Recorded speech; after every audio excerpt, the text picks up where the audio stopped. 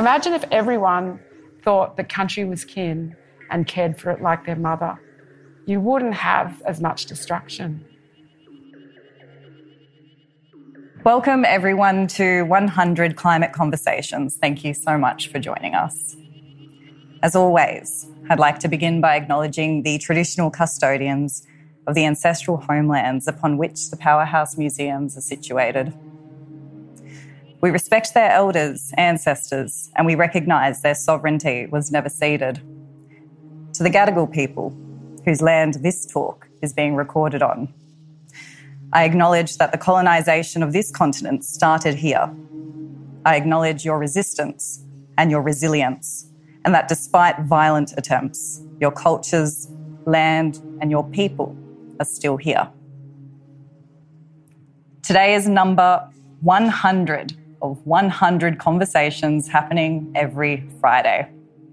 The series presents 100 visionary Australians that are taking positive action to respond to the most critical issue of our time, the climate crisis. We are recording live today in the boiler house of the Powerhouse Museum. Before it was home to the museum, it was the Ultimo Power Station. Built in 1899, it supplied coal-powered electricity to Sydney's tram system right into the 1960s. So in the context of this architectural artefact, we shift our focus forward to the innovations of the net zero revolution. My name is Rachel Hocking and I'm a Warlpiri woman from the Tanami Desert. I've lived and worked on Gadigal land for about 8 years now, and I've been working mostly as a journalist, but recently more as an editor, trainer and curator. Dr. Terri Janke is a Wutathi and Miriam woman and a global expert in Indigenous cultural and intellectual property. Janke is the owner and solicitor and director of Terri Janke and Company, where the team strives to empower Indigenous peoples to manage their culture and attain their business goals. In July 2021, she authored True Tracks, Indigenous Knowledge and Culture, and was the co-chief author of the 2021 State of Environment Report, the first collaboration between Indigenous and non-Indigenous knowledge systems in the report's history. Janke's work speaks to the interconnectedness between Indigenous rights and climate resilience, emphasising the importance of traditional knowledge and its crucial role in addressing climate change. I'm so honoured to have you join me today. Thank you, Terri. Can you please put your hands together? Thank you. Thank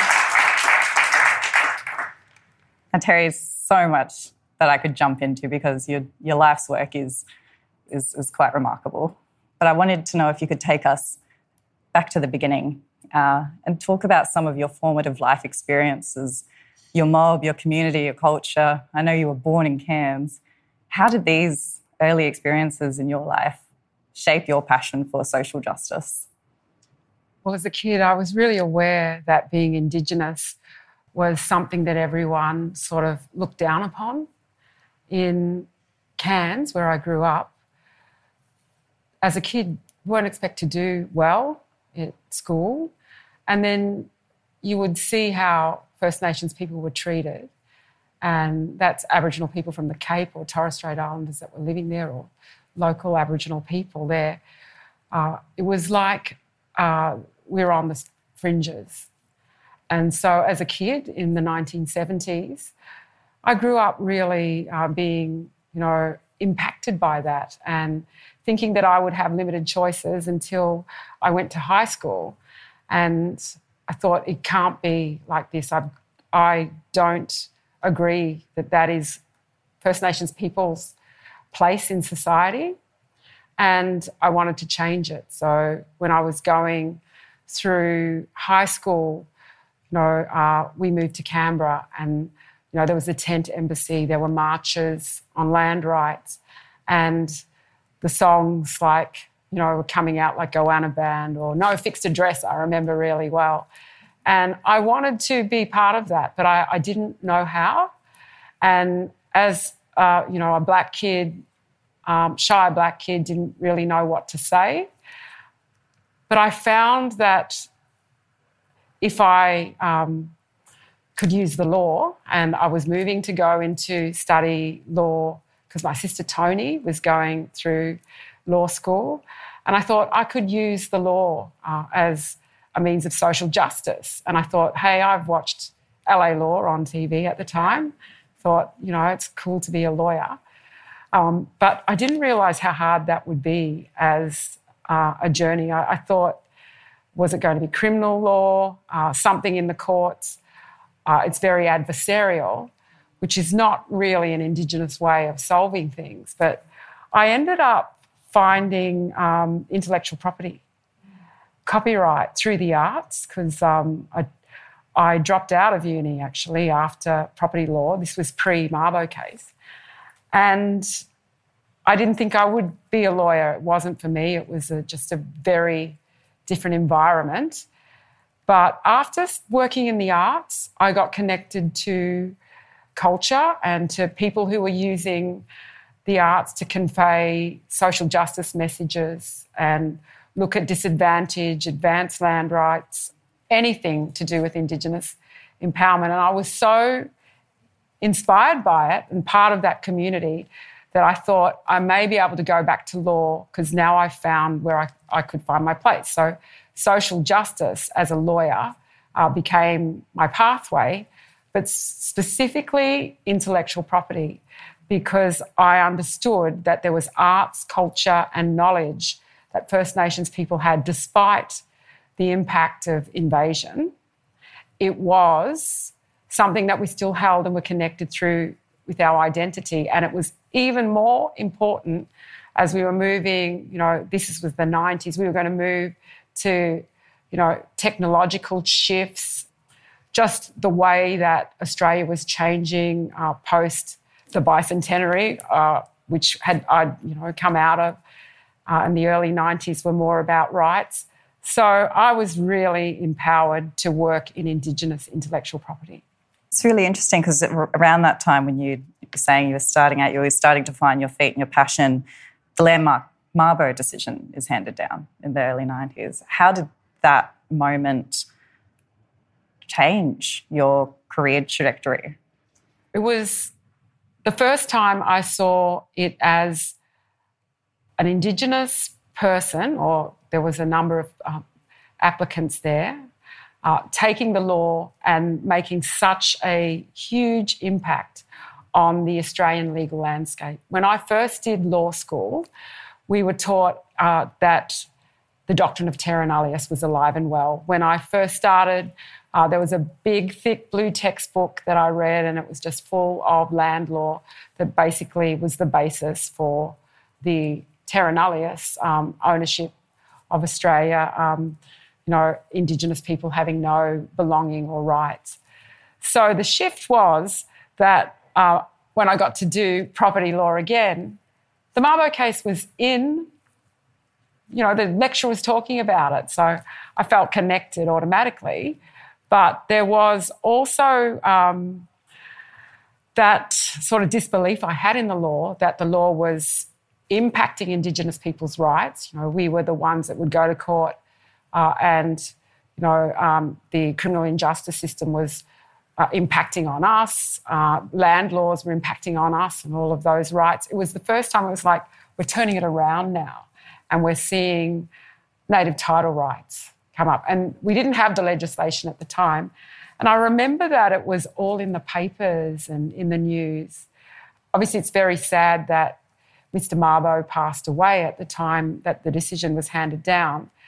But he just also, because he was Torres Strait Islander and Miriam, I was just so connected with it. I just felt like it was a new pathway for me as a young Indigenous law student to have faith in the law. So I went back thinking like, yes, I can do this, and imagine what type of decisions can come out of, legal cases. So it was fascinating for me.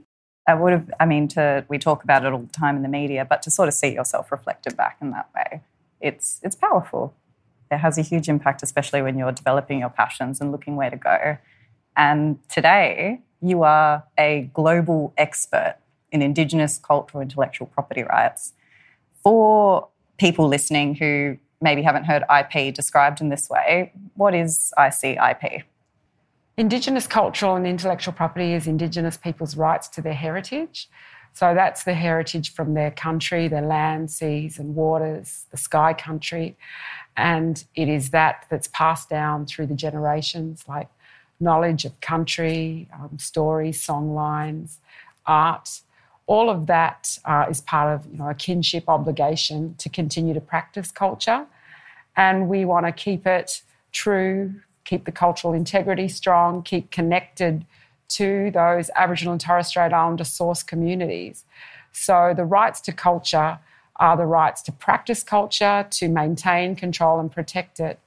And it's important these days because we have a lot of outsiders coming into communities and on country that may want to use it commercially or within research, and it severs that connection of Indigenous people to their culture. So the rights are about maintaining those links, and they are cultural in nature, but they are also about empowering opportunity for Indigenous people for their economic futures as well. Absolutely. A lot of your work recently has been around ICIP and its relationship to our fight against the changing climate. How is ICIP work and our rights in this space intrinsically connected to our fights to protect country? Well, First Nations people have cared for country since the beginning of time immemorial, as Indigenous people believe. It's a fundamental belief of First Nations people that country is kin. So you treat the earth, the waters, the plants, the animals, each other with that reverence for that you are part of an ecosystem, that we as humans are part of that circle of life and that we are not at the top of a pyramid that wield our power over all things. So in knowledge systems, they all come from country. So knowledge of country might include knowledge of the landscapes and the waters, but the plants and when they flower, so that the birds will come there and eat the flowers, but at the same time you might know that the stingrays are coming or the fish are there, so it's time to hunt. And then to be careful about that, it might be where you might look after species that are, giving birth at the time. So it's that global or holistic way that Indigenous people think about country. And the knowledge runs deep, knowledge of country. So Indigenous cultural and intellectual property rights comes at a connection with climate change or with the opportunity for the world to tap into Indigenous knowledge to look after the environment better. There's a huge opportunity to tap into Indigenous knowledge of 65,000 years of cultural practice around caring for country to look after Australia, the continent, and basically restore some of the damage that has been done over the past 230-something years. Yeah, absolutely. Let's dig into how that is happening at the moment. You were the co-chief author of the 2021 State of Environment report. As I said before, it was the first collaboration between Indigenous and non-Indigenous knowledge systems in the report's history. That's a long time coming, right? Yes, it was. It was remarkable to me to read that because I remember it at the time hearing it, but I guess I shouldn't be so surprised with, the state of Indigenous affairs in this country. But what was that like to receive that invitation to come on as a co-chief author? Well, I wanted to understand that Indigenous voices would be included in there in a meaningful way. And to be brought on, I was brought on as a co-author with two very esteemed scientists, Professor Emma Johnston and Dr. Ian Creswell.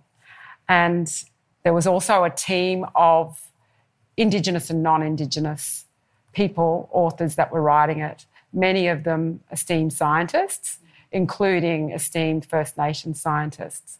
So what we wanted to do was include Indigenous voices in the report, and it was across all the themes, from climate change to land, heritage, urban, biodiversity. All of those themes were to have collaborating authors that were Indigenous and non-Indigenous to put that point of view around what was the state of the environment. And it was interesting because you have a Western science sort of bias towards what's written, and that there's scientific fact or some sort of imperatives that you get from an inquiry that scientists only know because they've studied and have the technical know-how. But here we have the body of traditional knowledge and Indigenous practice coming in to inform the state of the environment and cultural practices that sustain the environment, or the impacts of the deterioration of climate on the cultural practices and the health and well-being of Aboriginal and Torres Strait Islander people. So it obviously would involve a lot of different inquiry, like people's oral stories or knowledge on country. And they're not necessarily scientists in the whitefellow way, but they might have lived on country. There were, women who were living and working in the desert, for example, working with species and understanding, sort of species that were invading the environment, and who were, working with plant knowledge, or rangers. A lot of rangers doing amazing work. That was one of the success stories, I think, of the inquiry, to see the caring for country through the rangers working in Indigenous protected areas and all of that, people working on country. And not only was it providing jobs for them or giving them pride and connection to country, it was actually doing a good job with managing country so that we as Australians can benefit from a sustainable environment. So bringing those two different ways of thinking together was a challenge, but I loved how at the start of it we had meetings together, regularly met, and we put together some collaboration guidelines to navigate how we as a group of authors of this report would think about reporting. And if we raised something that was, based in science, we'd look for something that was also backed in either an Indigenous case study or a project that brought to life that it was a Western science and an Indigenous science collaboration report that we were working on. And it was challenging. It was not without its challenges. But I watched these group of amazing scientists come together and think through, there was a lot of writing, rewriting, a lot of weekend work. We did it through COVID online. It was amazing. And I just thought that they did an amazing job. And myself, Emma and Ian were the co-chief authors of it. But the whole collective put together a report that, yes, it did say that the state of the environment is deteriorating, cumulative impacts over many years, leading to extreme weather events that are impacting our environment. But also it did point to the fact that if we work together, First Nations people using Indigenous knowledge, caring for country principles, that it could be turned around. Now, to me, that's the good news. And it is a really great highlighting of that opportunity for communities to work together and bring ancient knowledge with new knowledge to really care for the environment. Imagine if everyone thought the country was kin and cared for it like their mother. You wouldn't have as much destruction. It's absolutely true. We have heard that pretty much every conversation I've had on this stage for the last 2 years. That's been the sentiment from blackfellas who work on country. You treat it like your mother, you treat it like your kin, and where are you going to go wrong there? I want to speak a bit about that two-way learning, that two-way knowledge systems that you incorporated into this report for the first time in the report's history. How big a shift was that for the report, for the Western scientists you were working with, to expand the scope to include our knowledges on par? I think it was done with a lot. I mentioned the collaboration guidelines that provided a pathway for them to think if there's a scientific lens that they're going down, or they're reporting on a particular aspect of the environment, that they would look for both evidence in both camps, a scientific approach and a First Nations approach.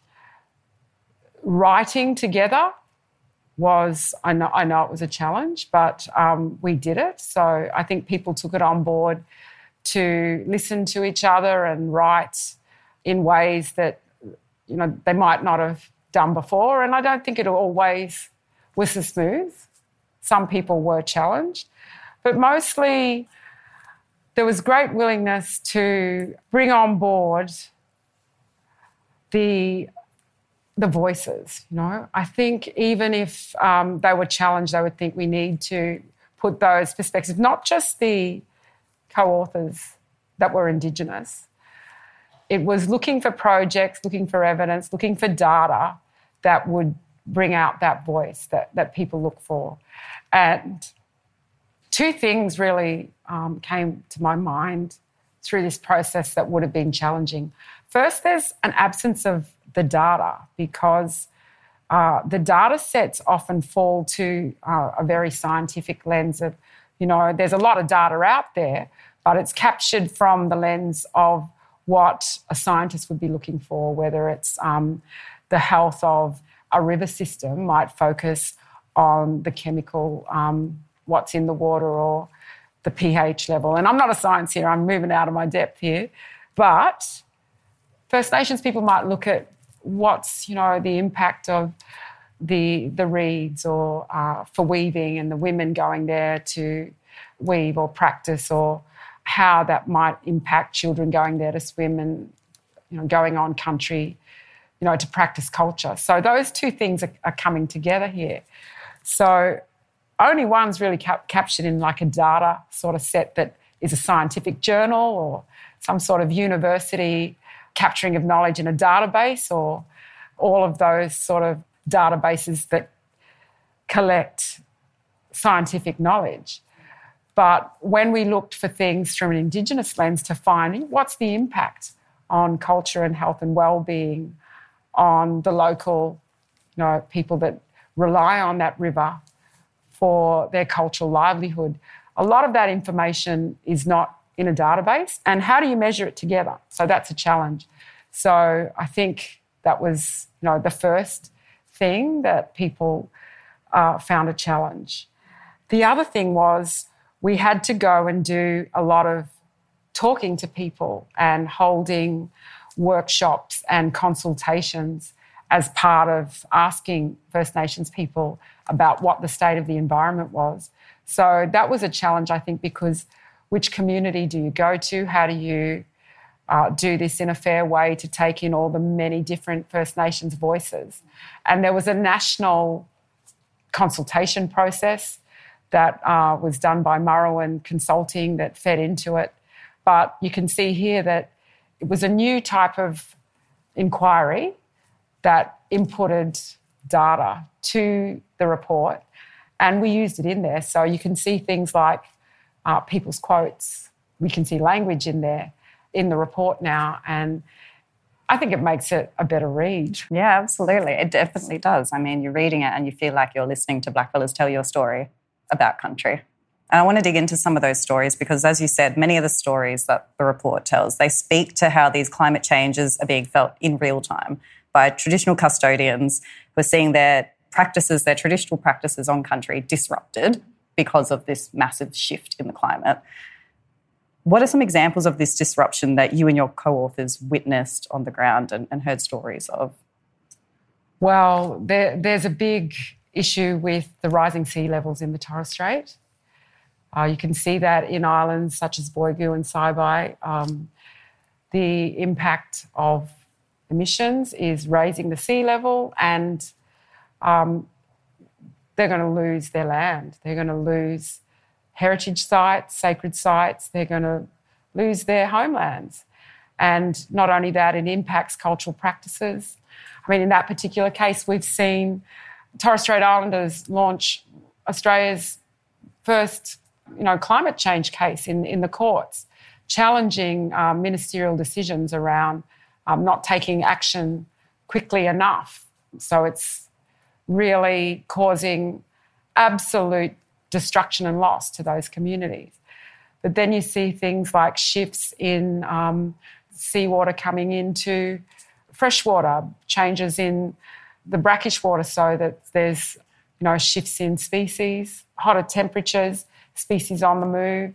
So Indigenous people's cultural practices are changing. The food, the hunting and all of that will also change. Cultural practices around collecting plants or, flowering species to eat, that's all shifting. And I think it really, it means a lot. These climate changes are seeing extreme weather events, the bushfires. We've seen absolute devastation here on the southeastern part of Australia with the bushfires a few years ago, which caused absolute devastation to country. And First Nations people really, it's their country. And when you see it burnt, the connection to country, it really impacts the health and well-being of it, and particularly with the practices of cultural fire management being, something that could help country be looked after better. I think it really, it impacts First Nations people at a physical and emotional and spiritual level. You talk about that, the report, that impact on our health and well-being as being just another major consideration we need to take in. We see it on young people when they think about their futures and what future they have. Young people, especially in places like the Torres Strait and even my own country in the Central Desert, where I went out to my family's outstation a couple of weeks ago, Punta, just an hour outside of Lajamanu, south of Gurunji country, and there had been a very large wildfire through it since the last time I'd been. Most of the outstation had been destroyed, and we were thinking to ourselves while we were standing there, are we going to be able to come back here in 10 years' time? Are the roads going to be safe? Is this country going to be safe to come back to in 10 years' time when I might have children? And I know these feelings are pretty universal for mob, that pain of questioning what's going to be there. So how important is it to really focus on those health and well-being implications of this climate crisis? Well, I think it's an outcome of, if we don't do anything, it's going to impact everyone's health and well-being. I know First Nations people, thank you for your story, are connected to country and their health and well-being is impacted, but it's going to be everyone's. And I think the youth of Australia are seeing that probably more than people of my generation and the generation above me. They're wondering, what are they going to say to their children? Are they going to be able to enjoy the beaches, the rivers, and to see the landscape as, I've grown up with, and you say in your community how it was when you were growing up there. So I think that it impacts people, particularly when they feel helpless about it, when the people who are making decisions, how do they have a voice to it? So I was relating this to when I started doing this. A lot of people at my work, the young people, they were all really interested in this particular project that I was working in. And even my son, who is in his early 20s, and he was never interested in any work I did, but was very interested in this because he felt like he had a stake in the future. Like you said, it's my children. What am I going to have in the world? What do I inherit from you guys? If you don't destroy everything, so there's nothing for us, sort of thing. And it was really, I think he was thinking about it. And it hits everybody, I think, emotionally, around it. And when we're writing that report, we're thinking about it is a devastating message to be the ones to say the state is declining. It's a hard message to tell people. But the good message is, hey, we can work together. Imagine that. If people feel like their voices can be heard, what can they do at an individual level?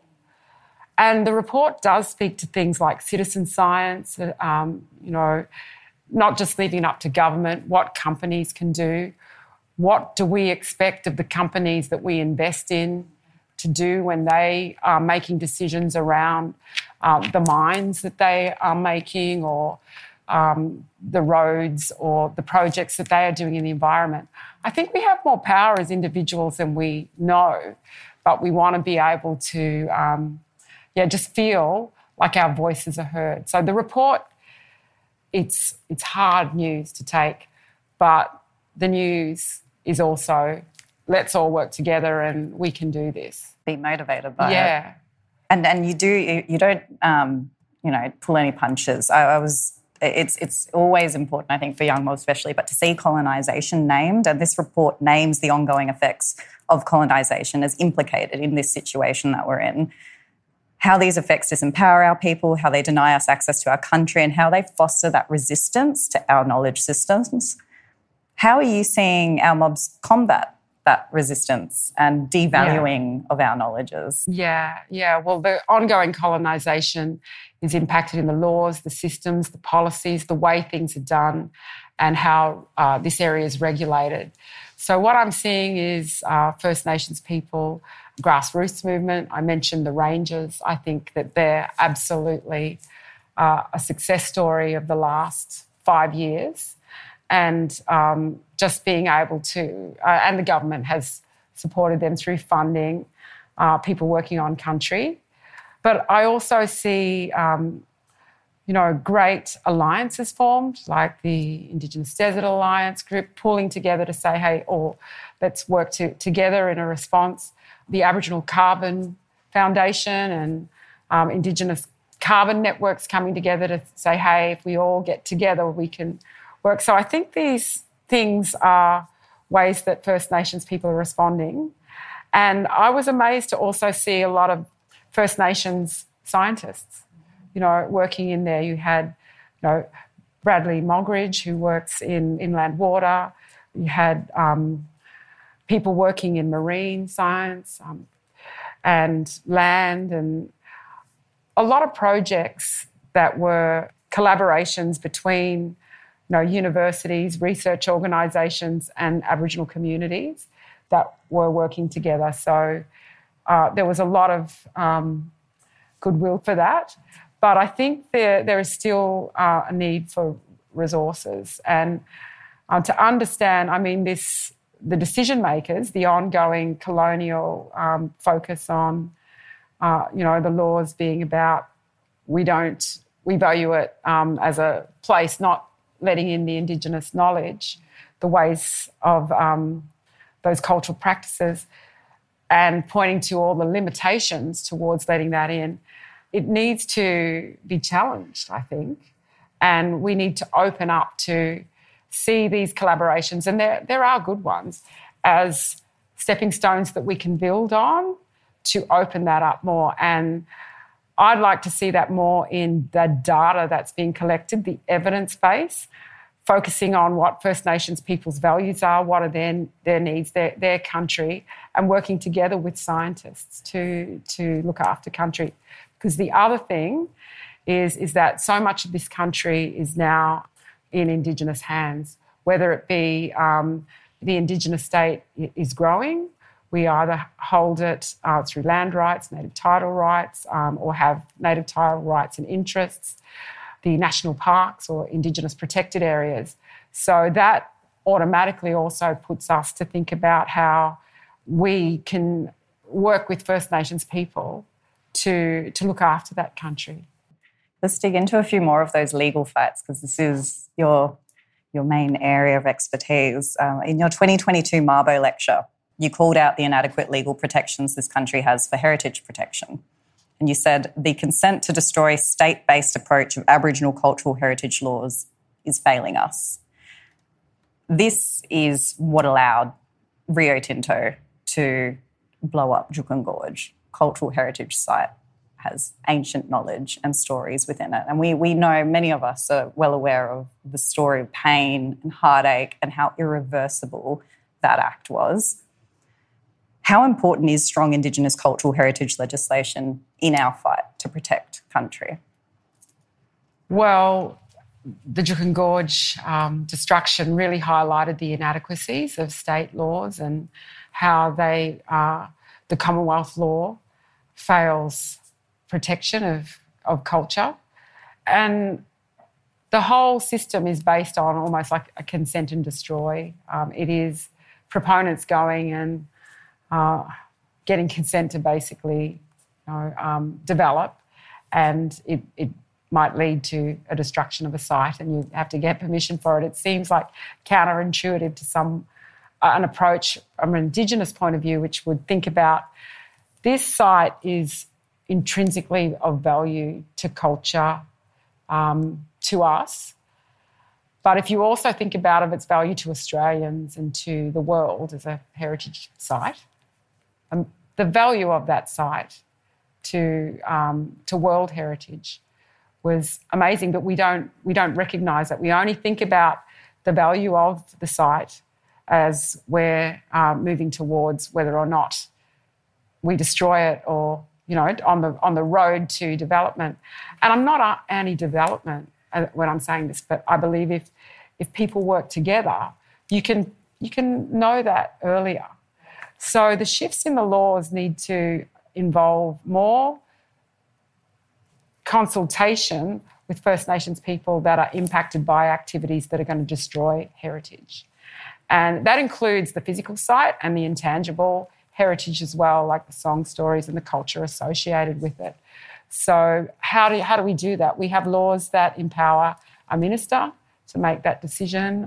There's some changes in Victoria that give mob a bit more of a say, but how do we turn that around? So the system needs to think about how it fundamentally can pick up on the value of culture at the outset rather than it be something on the road to destruction, and involve First Nations people in decisions, and to put up there in the psyche of all Australians, all people who are running companies, that we have inherited stories, cultural heritage that is on par with any amazing site in the world, pyramids or, stuff like that. It's so much older, and the knowledge. So why don't we see that and value it?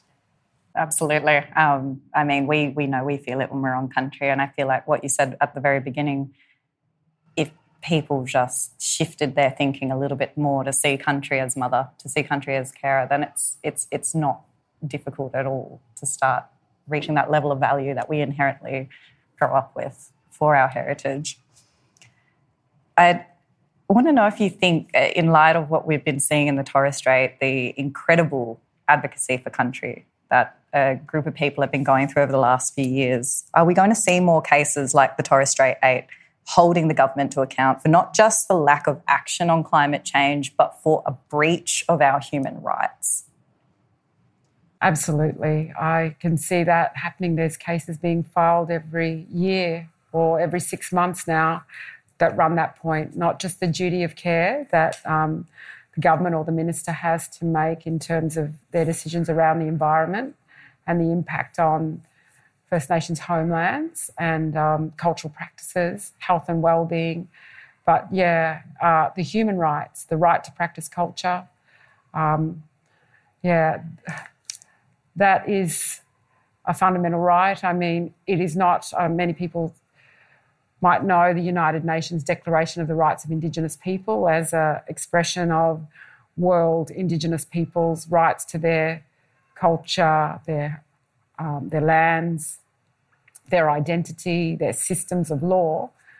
There is that piece of international law, but it's also in those fundamental, the right to practice culture in those human rights conventions.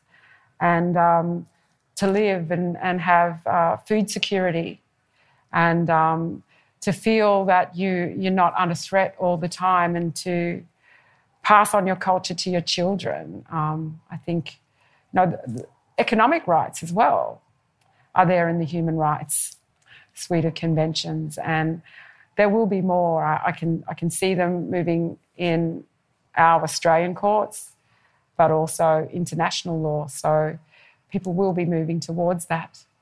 We're seeing so many shifts that I get really excited about, moves to grant personhood to our rivers, to our mountains, to our country, to actually start to use legal frameworks to give that autonomy, that agency back to country, because we do see it as living and breathing.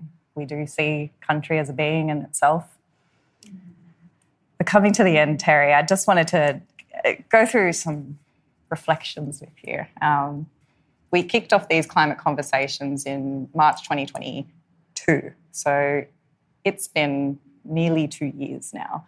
100 climate conversations with people like yourself who are doing incredibly important work, collaborative work with community, with country, to try and ensure that we have a future, that we have a better future than what we're currently facing. Have we made progress in climate and social justice in that time, in the past 2 years, do you think? Well, I would have to say yes. I think there's been a lot of collaborations since the State of the Environment report. The response by the Minister Plibersek, was to make an announcement about a new heritage law, more funding to rangers. We're seeing commitments to amending the fundamental environmental laws at a Commonwealth level, and that is changing. And we're seeing First Nations people being involved in the development of those new laws, and hopefully that will change. But I also think that people are getting much more aware of the opportunity, as I was saying, with the opportunity for knowledge to inform the way that we care for country, but also the way that we might develop things like bush food industries, responses to building products that take into account First Nations ways of doing things.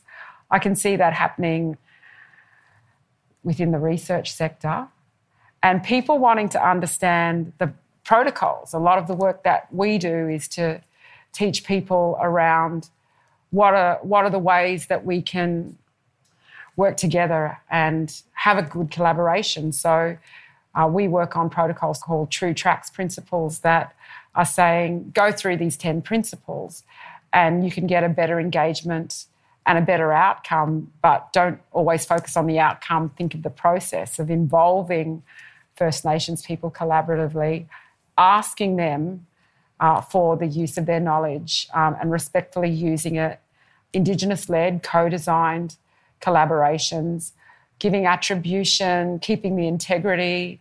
Benefit sharing is another big one that we've got to think about. We just don't take the knowledge and then, it's used all over the country and no blackfellas involved with it anymore. We are thinking about these principles to guide us through a new way of working together. And I see that commitment has risen in the last 2 years. And it's at this level. We've got Indigenous data sovereignty, principles around that, and just a lot more understanding, but it's got to start at that level from an individual to a community level. And we also need to have, I think what's lacking is the resources to undertake these processes and projects, and that will need to be looked at. And it's government, corporates and philanthropy that can all work together. And I have seen projects in all three of those areas in the last 2 years that can make a difference. And, yeah, I do have a positive outlook on it, and the next generation are much more attuned to it, and I love that. Like you said, the framework and the protocols, they're there. Mob have done this work for decades. It's just time to invest in that work, that trajectory that Mob know is possible if you listen not just to custodians, but listen to country. Yeah. Beyond your expectations, Terri, to close this conversation and to close the 100 climate conversations, what are your hopes for not just the foreseeable future, but for the next generation, for your children? Yeah. Well, I always think long term. I've already thinking about my great-great-grandchildren, and personally, and why I wanted to be involved in it was I wanted to be an honourable ancestor at a personal level, that there would be something in the work that gives them a future. And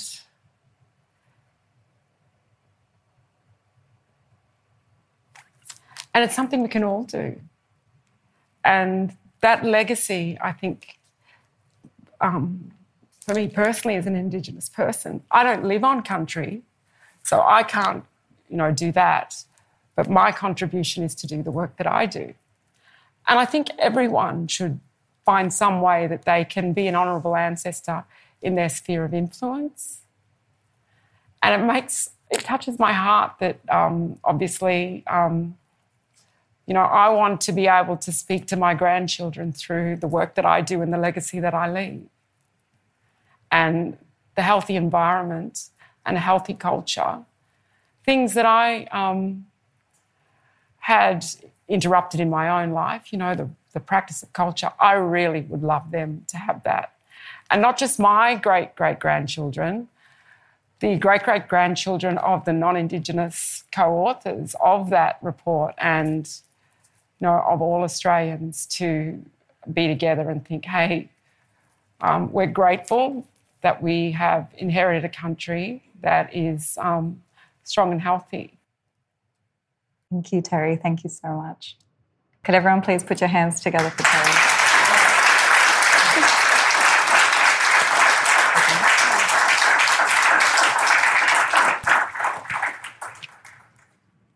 This conversation and all the conversations I've had on this stage have meant a lot. And you speaking about being an honourable ancestor, here I go. Yeah, that's why we do this work, right? That's why we have these yarns. My space is the media, your space is in law, and we're all trying to do something to ensure that our children, our children's children, your children's children, all have a place on this earth, on this country, in decades to come. And being back home recently just really drove home the importance of having these yarns in spaces like this, because if we don't talk about it, what are we doing? And so I just encourage all of you to listen deeply and then to act. Listen deeply and act. That's where we start. To follow the program online, subscribe wherever you get your podcasts or go to 100climateconversations.com. Records of the conversations are going to form a new climate change archive. It's going to be preserved for future generations in the Powerhouse collection, which has over 500,000 objects that tell the stories of our time. You can see more from the museum at Powerhouse Museum on Instagram and Facebook.